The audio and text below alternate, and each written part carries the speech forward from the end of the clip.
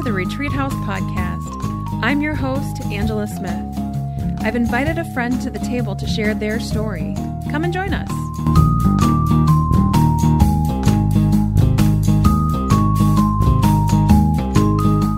Welcome to the table. We are continuing our series called What's Your Story? And today I have invited my friend Suzie Katusky to join me at the table to share her story. And I'm going to tell you right now, Suzie and I are good friends, and there are going to be lots of tangents and lots of rabbit trails, and we will try not to do inside jokes because that makes everybody feel uncomfortable.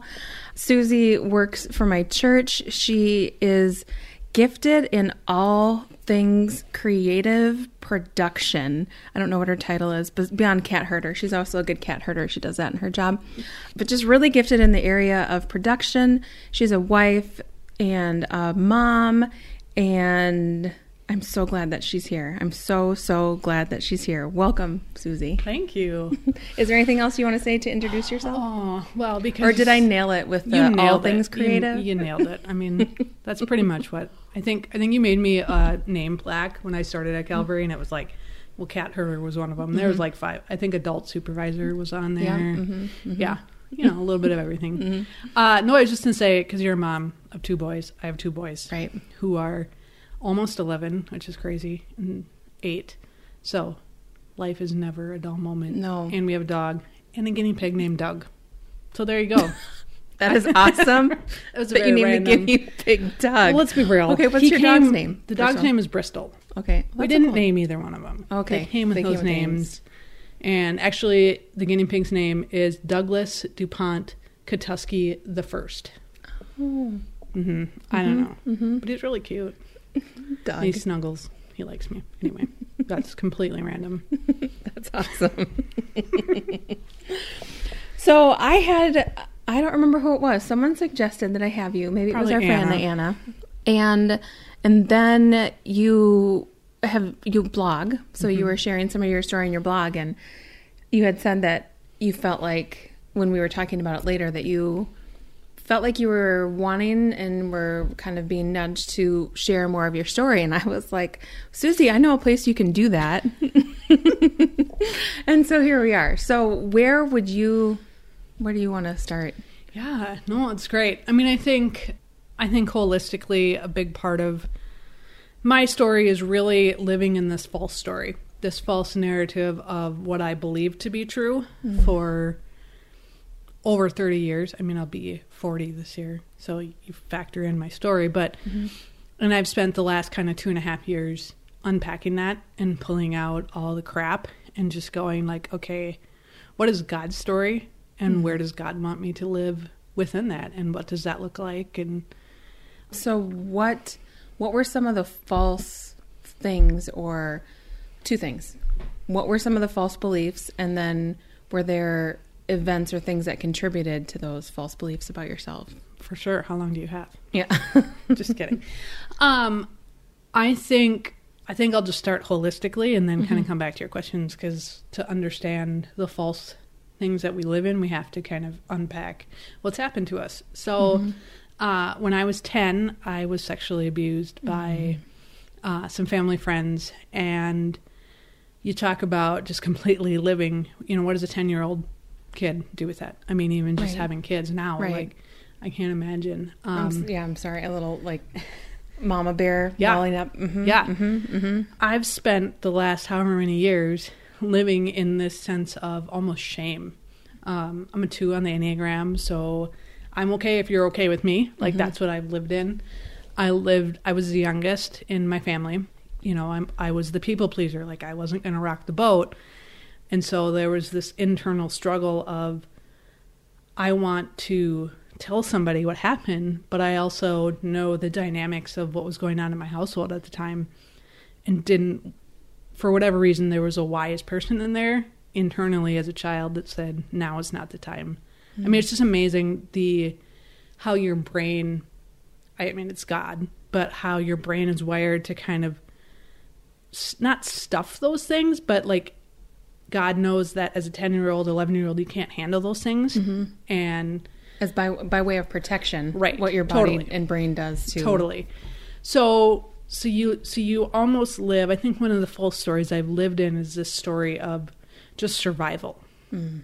And, that takes on any number of different things as you get older. And but really just survival in that I'm going to protect myself and I'm in control of what I can control. And just learning to go, God, like, this is yours. And I remember probably like a year ago or so, one of the big breakthroughs for me, even just spiritually, it was after a therapy session. And I just ironically was sitting in the Hobby Lobby parking lot and I couldn't bring myself to go in. And so I just sat there like, okay, God, what do you want? Mm-hmm, mm-hmm. And I think he can handle that. I think he can go have me say, seriously, what's going on? Like, let's have this conversation. And the breakthrough for me was him going, Suzie, I was there with you when you were abused. Mm-hmm. And that hurt me just as much as it hurt you.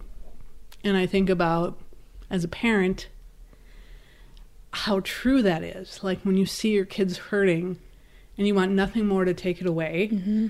but knowing that you're there with them in that as they process through. Yeah, I mean, I just think that completely opened up my understanding of who God was. Mm. That he was a God of redemption, and that's the journey I'm on. Mm-hmm. But also a God of great compassion to go, yeah, that hurts, and that sucks, and I'm sorry. Yeah. I'm just in my head going through my own story and just nodding and, the way that you, as a child, self-protect yourself. And I really appreciate the way that you were approaching God in the car at that time of saying, okay, like, let's do this. What is it that you're doing?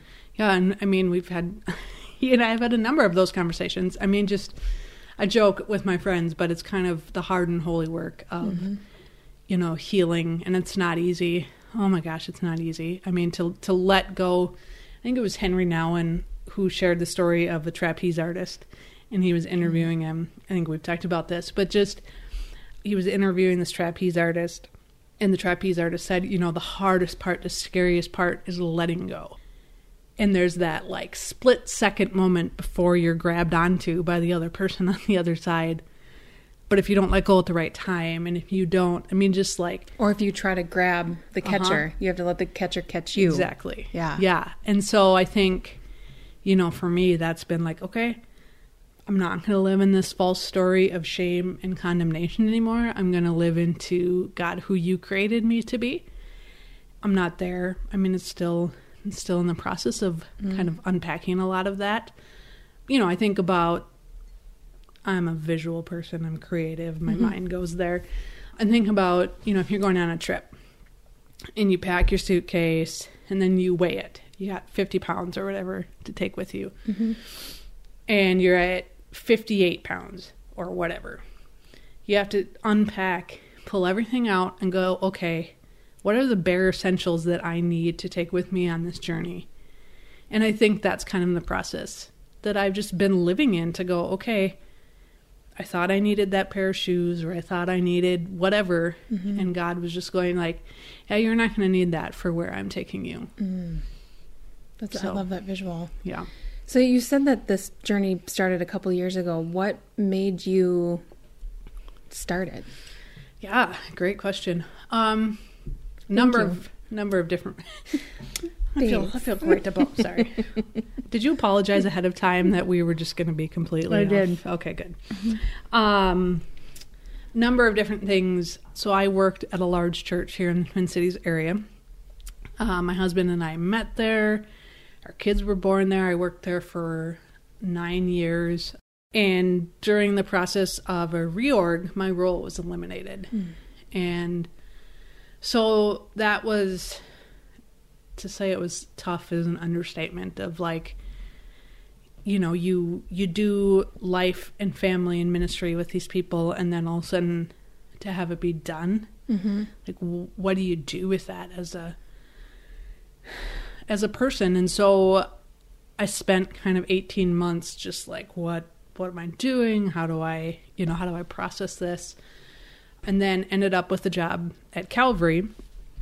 And through that, one of the former pastors at Calvary, who's, because of a lot of things that happened at Calvary, some changes in pastoral staff at the White Bear campus, which is where I work, he came up and he was just like, have you ever thought about going back to therapy? And I was like, oh, seriously? No, I'm not ready to do that. Like, I don't need that. And it took, just a couple times of him consistently. I mean, he would stop by every Thursday during this transition period at Calvary. Just go, how you doing? How's your week been? I mean, just complete and total care for me as an individual. And so I finally was like, okay, fine. Because he's like, I know somebody. That's been a big part for me. It's just that last 2.5 years with my therapist of just, I remember the first thing that we talked about when I got there was she said, you're not confused about the confusion. And because my mind was just swimming in, from the beginning of my story of abuse through, being laid off at this church and just these feelings of abandonment and having to try to struggle through and go, okay, what can I control? Because I can't control that I just got laid off. Right. But now what do I do with that? And the pain associated with that. Well, and then to come into your next job and for it to be a really great fit, and then for there to be significant pastor, and so again, significant changes in pastors, which affected relationships that you had. Totally. Again. Totally. Like, not, and within not that long a time. Right. And you add to that just the dynamics of my family growing up, just the dysfunction. My parents divorced my senior year of high school. And, I went off to Bethel thinking I'm going to go into youth ministry and I'm going to make a huge change in the world, and leaving after 2 years because I was just kind of wandering and, decided, made some bad choices and some bad relationships and was like, yeah, I'm fine. Through God's mercy, he's continued to walk with me in this and go, my desire for you isn't to maybe necessarily change the world in the way you had pictured it. Right. And that, unfortunately, in the Big C church, we kind of paint this idea of what changing the world looks like. Whereas now I'm just going I'm learning, God's going, the ministry that you have and the influence that you have with the people across the table from you, that's where I want you to lean into. And yeah, I mean, it's been a process that's not complete yet. And it probably won't be. It probably ever. won't be. I mean, right. Hopefully we're all continually in process. Right, for sure. And just, really starting to almost reparent 10-year-old Suzie, if that makes sense. Not that my parents didn't get everything right. I'm not going to get everything right as a parent. I always say I'm going to mess my boys up in my own special way. Right. Yeah. Let's all be honest. Like, at some point, our kids will probably be sitting in a therapist's office talking about us. Like, let's just name it. But being able to have compassion for 10-year-old Suzie, and what does that look like? Being able to have compassion for 16-year-old Suzie, for 18-year-old, just going this is a part of, it's not who you are, it's something that's happened to you. And you cannot live in that false story. God's going, I have a far bigger picture that I want you to live through and live into. Yeah, and I think it's really easy to look back at, my 10-year-old self and think, you just have a completely different perspective. Now I'm 44. Completely different perspective. Like, I know things now as an adult that now I can look back and go, oh, well, this, and not abuse or anything, but that I can look back and say, oh, I understand why that person was that way because they had all of these things in their history. Totally, for sure. I can do that as a 44-year-old, but I couldn't do that as a 10-year-old. So yeah. I appreciate what you're saying about having compassion on, I didn't know, and I didn't understand then, and to let that hurt the way that it needs to hurt. Yep. And then heal the way that it needs to heal. Right. Yeah. Yeah. Yeah. It's so true. And I mean, even just this past week, my therapist and I were talking about that exact thing. Like, just how you have to let it hurt But at the same time, I mean, I think even for me, like what we were talking about, my therapist and I were talking about was letting 10-year-old Suzie now trust Suzie as an adult. Because as a 10-year-old, I didn't trust anybody. I mean, for so long, I didn't trust anybody. And I think that was part of, for me, even just the confusion of, you know, being abused and then my parents getting divorced. And I, you know, do I really trust that story of what's going on? And, you know, just in bad relationships as a 20-something. And like, I just, you know, and then being laid off from church. I mean, just so many things about, I don't trust people, and now learning to go, but I trust myself. And I think at the end of the day, that's what God wants. I was just thinking about how exceptional Paul must be, your husband, that you trusted him. Yeah. I mean, I mean, it doesn't come easy, and it's hard, and it has its moments where it's completely brutal and painful. And, you know, we've wrestled through, even just in counseling, some of our, you know, we each have our own baggage, and you bring that into a marriage, and it's messy and painful. And we're learning how to trust each other in that. But at the end of the day, I know that he has my best interest at heart, and that he fell in love with me for who I am and not my story, not my baggage. And, you know, he was able, and even for me, like, he was able to see through all of the, I'm not going to swear because, you know, I don't want to. Stuff. Yeah. I don't want to have to put an explicit rating on this podcast. Let's not do that. Okay, sorry. But just to be able to see through all of that and see me and love me for who I am. And I think that, too, has just given me another vision for God, too. Like, God just sitting back and going, yeah, all those things happen to you, but none of that changes the fact that I love you and you are my beloved. And so what does that look like with thinking about the false, looking at yourself in a false way and a true way? When did the true start to seep in? Or was it there and you didn't realize it was there? I mean, because you've had a relationship with God, so yeah. And I think it's one thing to know and to read, oh, this is what God says about me, but for that to actually seep into your core is another thing. Yeah, I mean, it's, you know, it's the 18-inch drop that everybody talks about. Like, you know, I understand it in my brain and I can read about it in the Bible, but to actually truly believe it is a totally different, you know, conversation. And so I think, you know, I mean, I grew up going to church. My grandparents were huge faith people. My mom is a huge person of faith. So that was always a part of me growing up. In high school, I was baptized. You know, I made a confession of faith. Sorry, I probably just offended somebody. Well, they can't see you, Suzie. True. They couldn't see the air quotes that you were doing. Yeah. But I went on missions trip. It reminds me of Friends and Joey. I'm sorry. Oh, yeah. Okay, sorry. Confession of faith. Yeah, but just like in high school, making that decision to follow Christ and really what that looked like. You know, don't you think we do the best we can at the time? Oh, for sure. Though? Absolutely. And I think that that's the beauty of the grace of God, and that he takes maybe what little or what amount of faith we have and understanding of him that we have, and, you know, walks with us in that. I think to answer your question, I mean, I think in the last 2.5 years, sitting across the table from my therapist going, like, yeah, I'm just going to trust that, you know, God, I am your beloved, and I'm going to live from that truth, that story, instead of living from the false story of shame and fear and, you know, just self-condemnation of, like, I did something wrong. The things that happened to me were my fault. And God just going, they weren't your fault. And they were things that happened to you, but they are not who you are.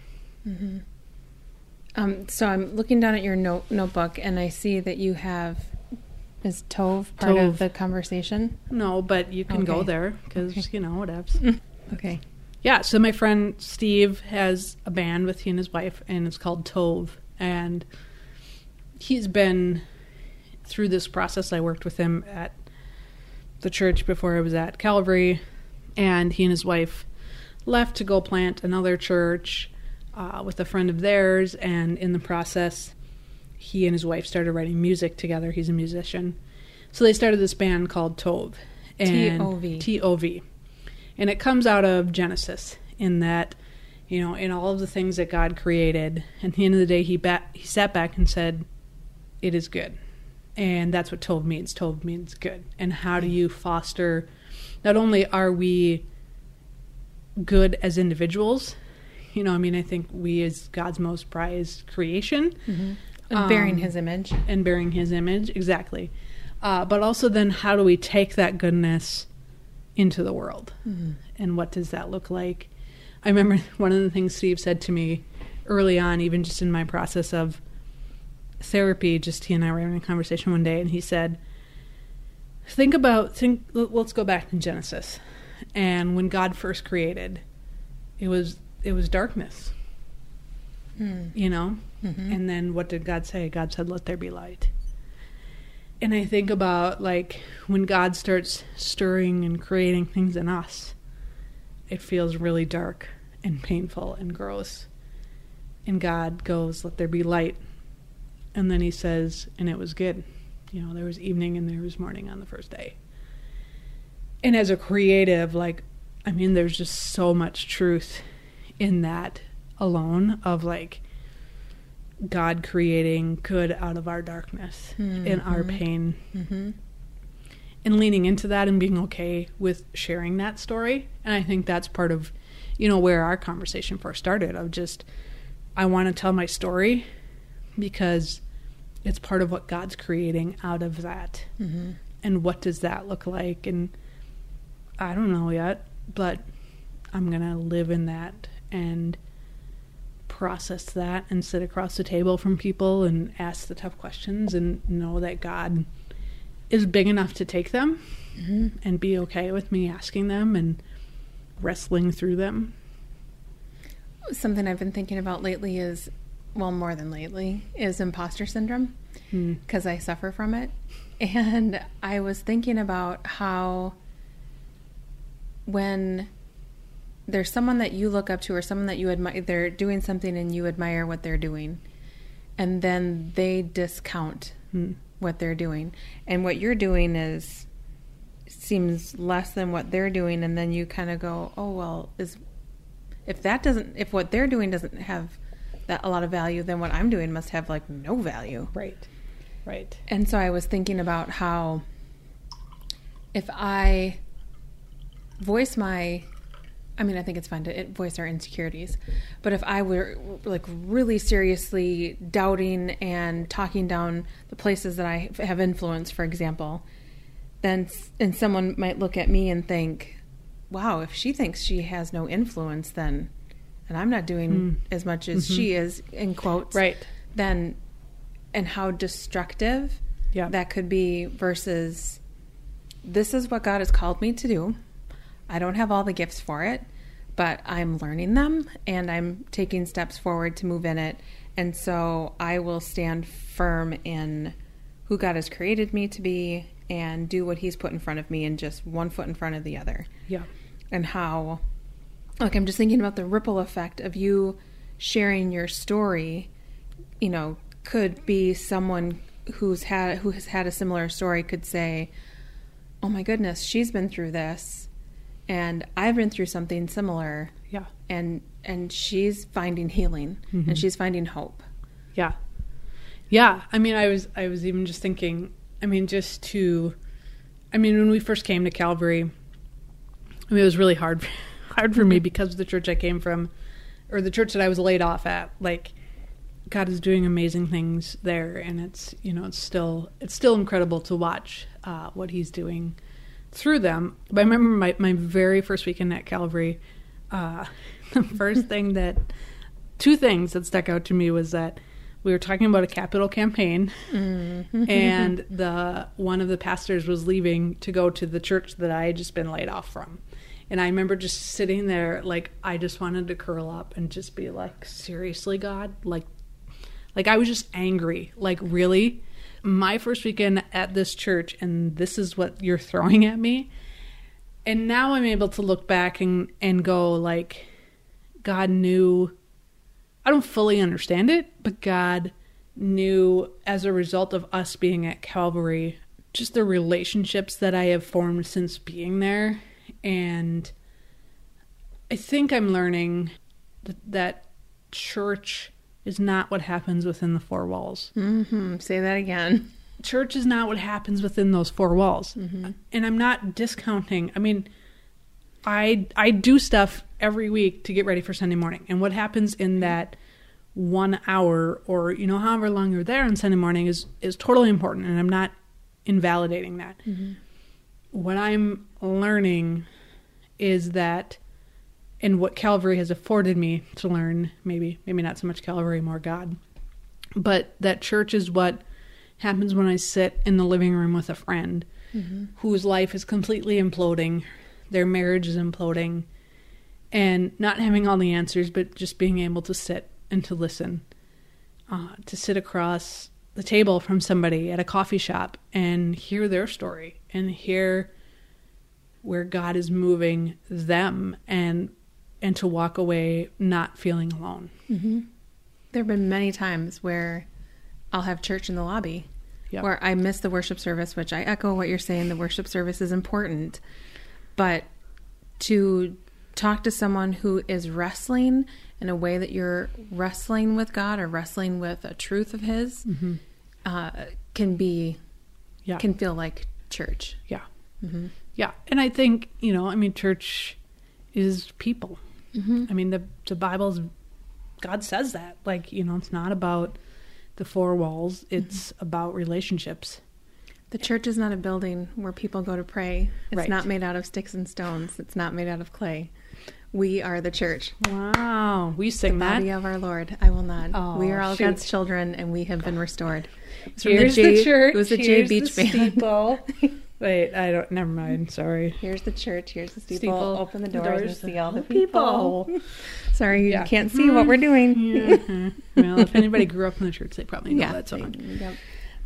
But yeah, like for me, that's just been, even sitting in a therapist's office for me has been church. Mm-hmm. Like just some of the spiritual God conversations that we've had about like who I am and who God is. And that's been huge for me. Is there anything else about your story that we haven't talked about that you want to make sure that we talk about? Any other secrets you want to tell? Secrets? Or let's just let it all out. Well, I think, it's, I'm going to be very careful in how I phrase this, but, do I love every part of my aspect of my job at Calvary? Mm-hmm. No. But, maybe I should say, and I also know that God has me there for a reason, and I'm going to trust that. Mm-hmm. Like you were just talking about earlier, like just that influence, like who in my time at Calvary has God placed in my path to influence? I just think, there's so many people that just come to mind that God has now intersected our paths, mm-hmm. and life is completely different for them and for me because of those conversations that we've had. And I remember I had a conversation, it was last December, it was a year and a half ago actually, around the table with 6 close friends, people who had seen me in different ministry roles. Mm-hmm. And I remember... Oh, this is when you went away with people for them to speak into you. To speak into me. Because I was just in a place, kind of the beginning process of therapy and like discerning what direction, God, like where do they see God working in me and what mm-hmm. direction do they want me to go or not? They don't want me to go. God wants me to go. So like in Christianese, this would be seeking wise counsel. Yeah. Mm-hmm. There you go. That's a good way of putting it. But people who had seen me in different aspects of life and ministry. Paul was there. Anyway, Paul, your husband. Paul, my husband. Not Paul from the Bible. Well, maybe he was there. I don't know. His words Through were probably the there. wisdom of somebody. Wow.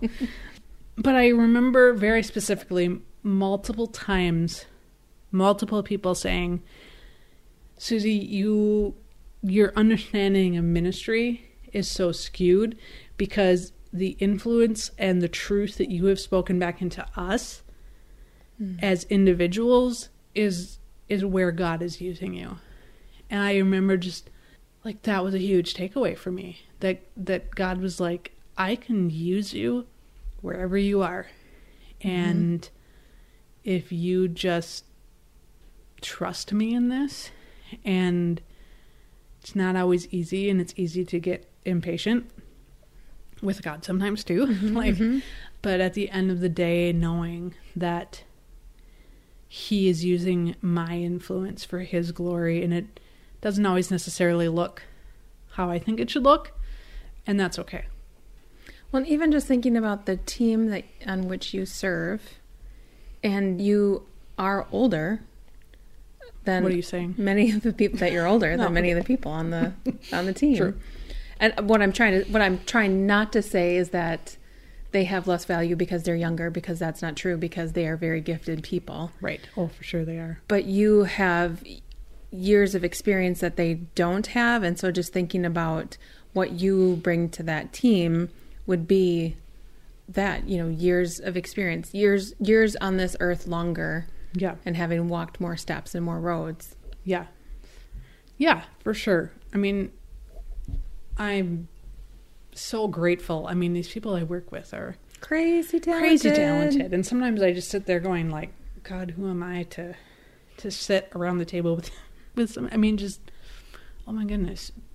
And then God goes, yeah, and I've gifted you in different ways, and I'm using you in different ways, and it's no less important than how I'm using their talents, And I think part of me living into this new story and letting go of the old false story is just that, like God going like, I'm going to use you, and it may not look how you want it to look, but it's really about me and what that looks like. Does that make sense? Yeah. Well, and it's making me think of what you said earlier about choosing to live out of your belovedness. Yeah. Versus the lies that you were believing about yourself. Right. Well, I think part of it too is just as a victim of abuse, you live in this survival mode. It forces you to kind of go, okay, I'm going to protect myself. I'm going to protect what I can. I'm going to control what I can. And I've lived that way well into adulthood. And God doesn't want us just to survive. Like, he says, I've come to bring life and life to the abundant. And I want you to live, not survive. Right. And what does that look like? And it's scary as hell some days. I mean, it really is. To make yourself vulnerable like that. Yeah, it's the letting go. The trapeze. Again, we go back to that, but just like, okay, God, I'm going to trust that you're going to catch me.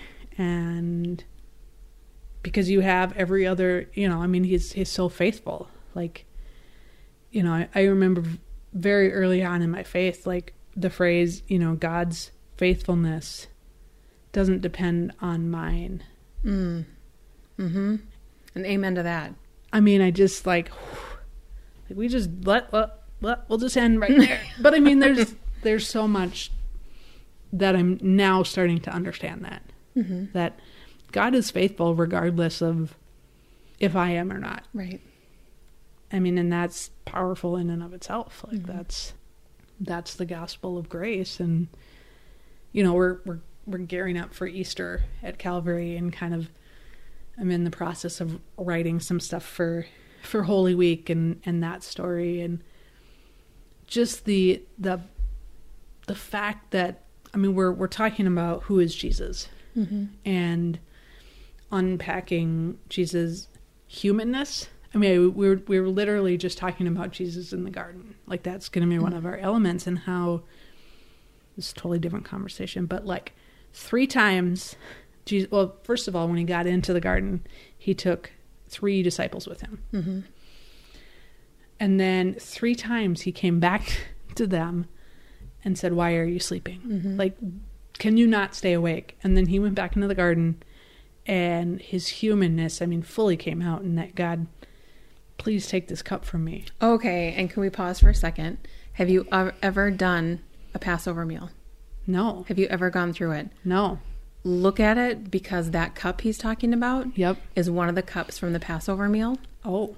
And I did Passover for the first time last year, and I was like, because I wanted to understand that Last Supper from the perspective of Jesus as a Jewish man. Mm-hmm. And so we didn't do a Christian Passover, we just did a Passover. Yeah. And that there are 4 cups, and the third cup, I think maybe, is what Jesus is referring to. But when we got to the third cup and what it symbolizes, I was like, this is the cup that he wanted taken from him in the Garden of Gethsemane. Yeah. It's amazing. Anyway, I'll have to check it out. Yes, side note. But I just think, like, the dichotomy of, Jesus going, living in... Fun fact. So on my phone, you can't see this right now, every day at 1:54, I get a reminder that says, "You are enough." And it's based out of the scripture in John 15:4, where it says, "I'm the vine, you are the branches." Mm-hmm. And it always comes up at the, like...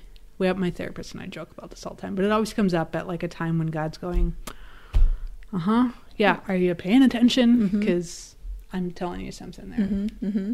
Anyway, see, Jesus is in the garden. He has 3 disciples. 3 disciples. They fall asleep 3 times. And I just go back to this idea of, I mean, here are 3 disciples who walked side by side with Jesus, saw him do miracles, saw him completely change the trajectory of history. Mm-hmm. And he asked them very simply to stay awake and to pray, and they couldn't do it. And to be able to go, okay, if the disciples couldn't do it, then me messing up is okay. Mm-hmm. But that didn't change the fact that Jesus was still faithful. Right. For so long I wanted to be like, the Bible's not...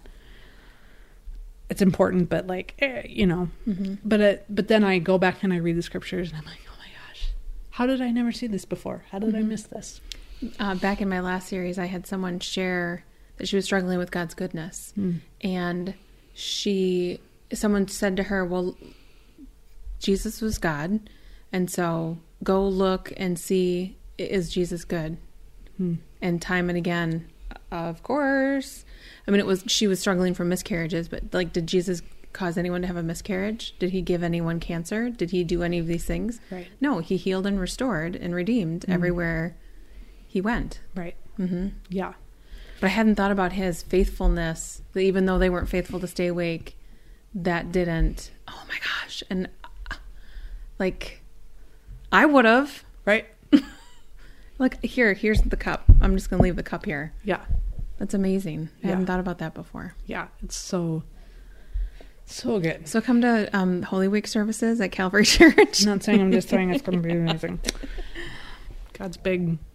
And I think I'm learning just through all of this, like, God's story is a lot bigger than me. And God himself is a lot bigger than I think we give him credit for. Mm-hmm. I think that I've lived so long in this idea that God should be in this little box of, what we learn about in church. Mm-hmm. And I just sometimes wonder if God just sits back and goes, oh, you have no idea. You have no idea what I am capable of and what I want to do if you would just shut up and listen. I literally had this conversation with my 13-year-old, who by the time this comes out may be 14. He's going on a mission trip with church, and so he had to answer the questionnaire and had a question about something. And we ended up talking about who God is. And I said to him, because he said, I feel like I learn about God, and he was using his hands. And so, like, God is this big. And he said, and then I learned something else, and God seems bigger, and he just keeps getting bigger. And I said, yes. And the temptation is going to be to bring that back in and put him in a box, because to understand, like, this is comprehensible. Yeah. Yeah. It's not beyond comprehension. Whatever. Those big words there are hard. That's a big word, and apparently I can't comprehend how to say it. So God we'll try to put God in a box, and I said He will keep bursting out of that box. And then Charlie said, "Oh, it's like," because he likes video games, it's like in Sea of Thieves. There's a map. When you get into the game, there's a map, and you have a ship, and you can go all these places on the map. And he said, and around the map is fog. And you can drive your ship into the fog. It's just uncharted territory. And he was like, God's like that. And I was like, yes. Yep. You just explained that way better than I ever could have. But like, we want to just keep putting God in this box instead of letting Him be wondrous and mysterious and recognize there are parts of Him that are unknown. Yep. And it, and it's not that, the Bible says that God is unchanging, because He doesn't change, but our comprehension of Him and our understanding and knowledge of Him changes as we grow and as we experience Him in different ways. I was thinking about, you talked about just fog and the idea of fog, and we're kind of starting to hit spring, hopefully, in Minnesota. Oh, Lord, please. I won't say the S word. Hopefully we're done with that. But, when it is 4 letters. True. Okay, snow. Sorry, I just need to clarify that. But the idea of fog, like, for me, like, that's a really powerful metaphor, even for God, and for, like, you think about fog and you think about how, like, it covers, like, an early morning spring fog. This is what I envision, like, you can see the silhouette of the trees, but they're dark and they're kind of gloomy, and you're not quite sure, and the birds that normally are chirping they're not quite sure what to do with that fog. But knowing that on the other side of the fog, the sun is still shining, and it's just waiting to break through.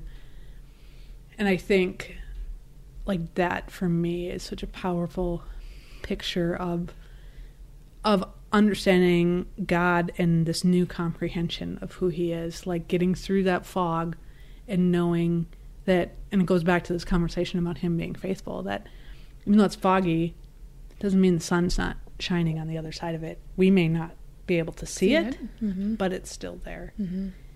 And so there's a beauty in that kind of, and even just fog is just, there's like a heaviness to it, and it feels heavy. It literally feels heavy.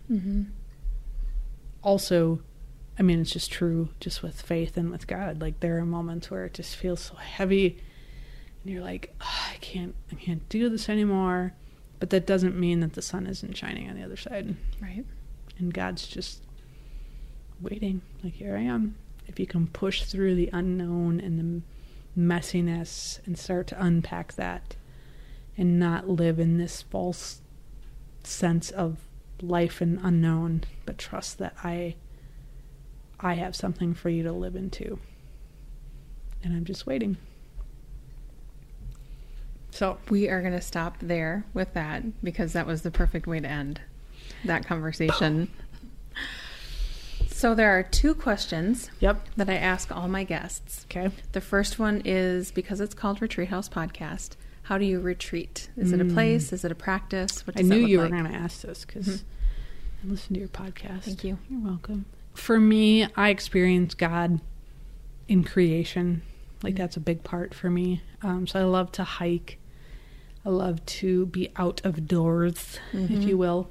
I'm also learn how to, as a mom of 2 boys who are involved in activities, and learning that sometimes retreat for me just means an hour and a half in the coffee shop, just listening to a podcast or reading the Bible or having a conversation with a friend. Like, for me, learning that sometimes those are the spaces where my soul just needs to take a breath, and then I can go back out into whatever He has for me. And so I think those are kind of 2 ways I experience retreat. My other question is, if you were to use the hashtag Celebrate Weird, Just because, like, you can only give one answer, Susie. Oh, shoot. If you were to use the hashtag #CelebrateWeird to describe something about yourself, what would that be? Wow. 2 things is I have an obsession with fun socks. And unfortunately, I've seen them on here. My socks that I have on are not. No, they're those not aren't fun. They're not fun today, but they were all dirty. So I was like, dang it. Thank you for wearing clean socks. Well, you're welcome. On your floor. Like, I was really worried about Yeah. that. But no, like, ask my husband. He's like, why? Like, I have, like, a huge... And I buy him fun socks. And he's like, seriously? Like, where am I ever going to wear these? I'm like, I don't know, but they're just super fun. And then I have an obsession with coffee mugs. Like, if you were to come to my house, I'm like, oh, that's a fun coffee mug. Oh, I want that. I want that. Paul's like, how many coffee cups does one person need? I'm like, well, I don't know, but I need my options. Right. So your favorite way to retreat is fun socks and a coffee, right, in a fun mug. In a fun coffee mug. Totally. Have you ever heard of John socks? Yes. I bought a pair. Did you? Last year. I'll put a link in the show notes in case totally anyone wants should. to look You totally into them. should. Yeah. Or check out the conversation. Did you hear them on The New Activist? No. They interviewed John and his dad. John is a man who has Down syndrome that loves crazy socks. And so he and his dad started a business of, I think it's called John Socks. It is called John Socks. Okay. And it raises money for different organizations. Yeah. So, yeah, they had him on New Activist. It was very fun. I think I have a pair of basketball ones. I was coaching basketball a couple years ago. And I got a pair. I think my 11-year-old has now garnered them and wears them. Maybe I'm passing on my weird sock thing to him. Yes. Job done. Passing on the weird. Yes. Fly that freak flag, boy. Thank you so much, Susie, for coming on and sharing your story. This was super fun. Sitting across the table from me and letting me record it. Yeah, super fun. Thank you for joining me at the table. Any links or anything that we talked about during the show can be found in the show notes. If you enjoyed today's episode, please subscribe. Or if you've already subscribed, please go leave a review so others can find us too. If you want to keep up with what's happening with Retreat House, you can find us at Retreat House Podcast. If you want to keep up with what's happening with me, you can find me at Angela Smith MN. Again, thank you for joining us, and we'll see you next week at the Retreat House Podcast.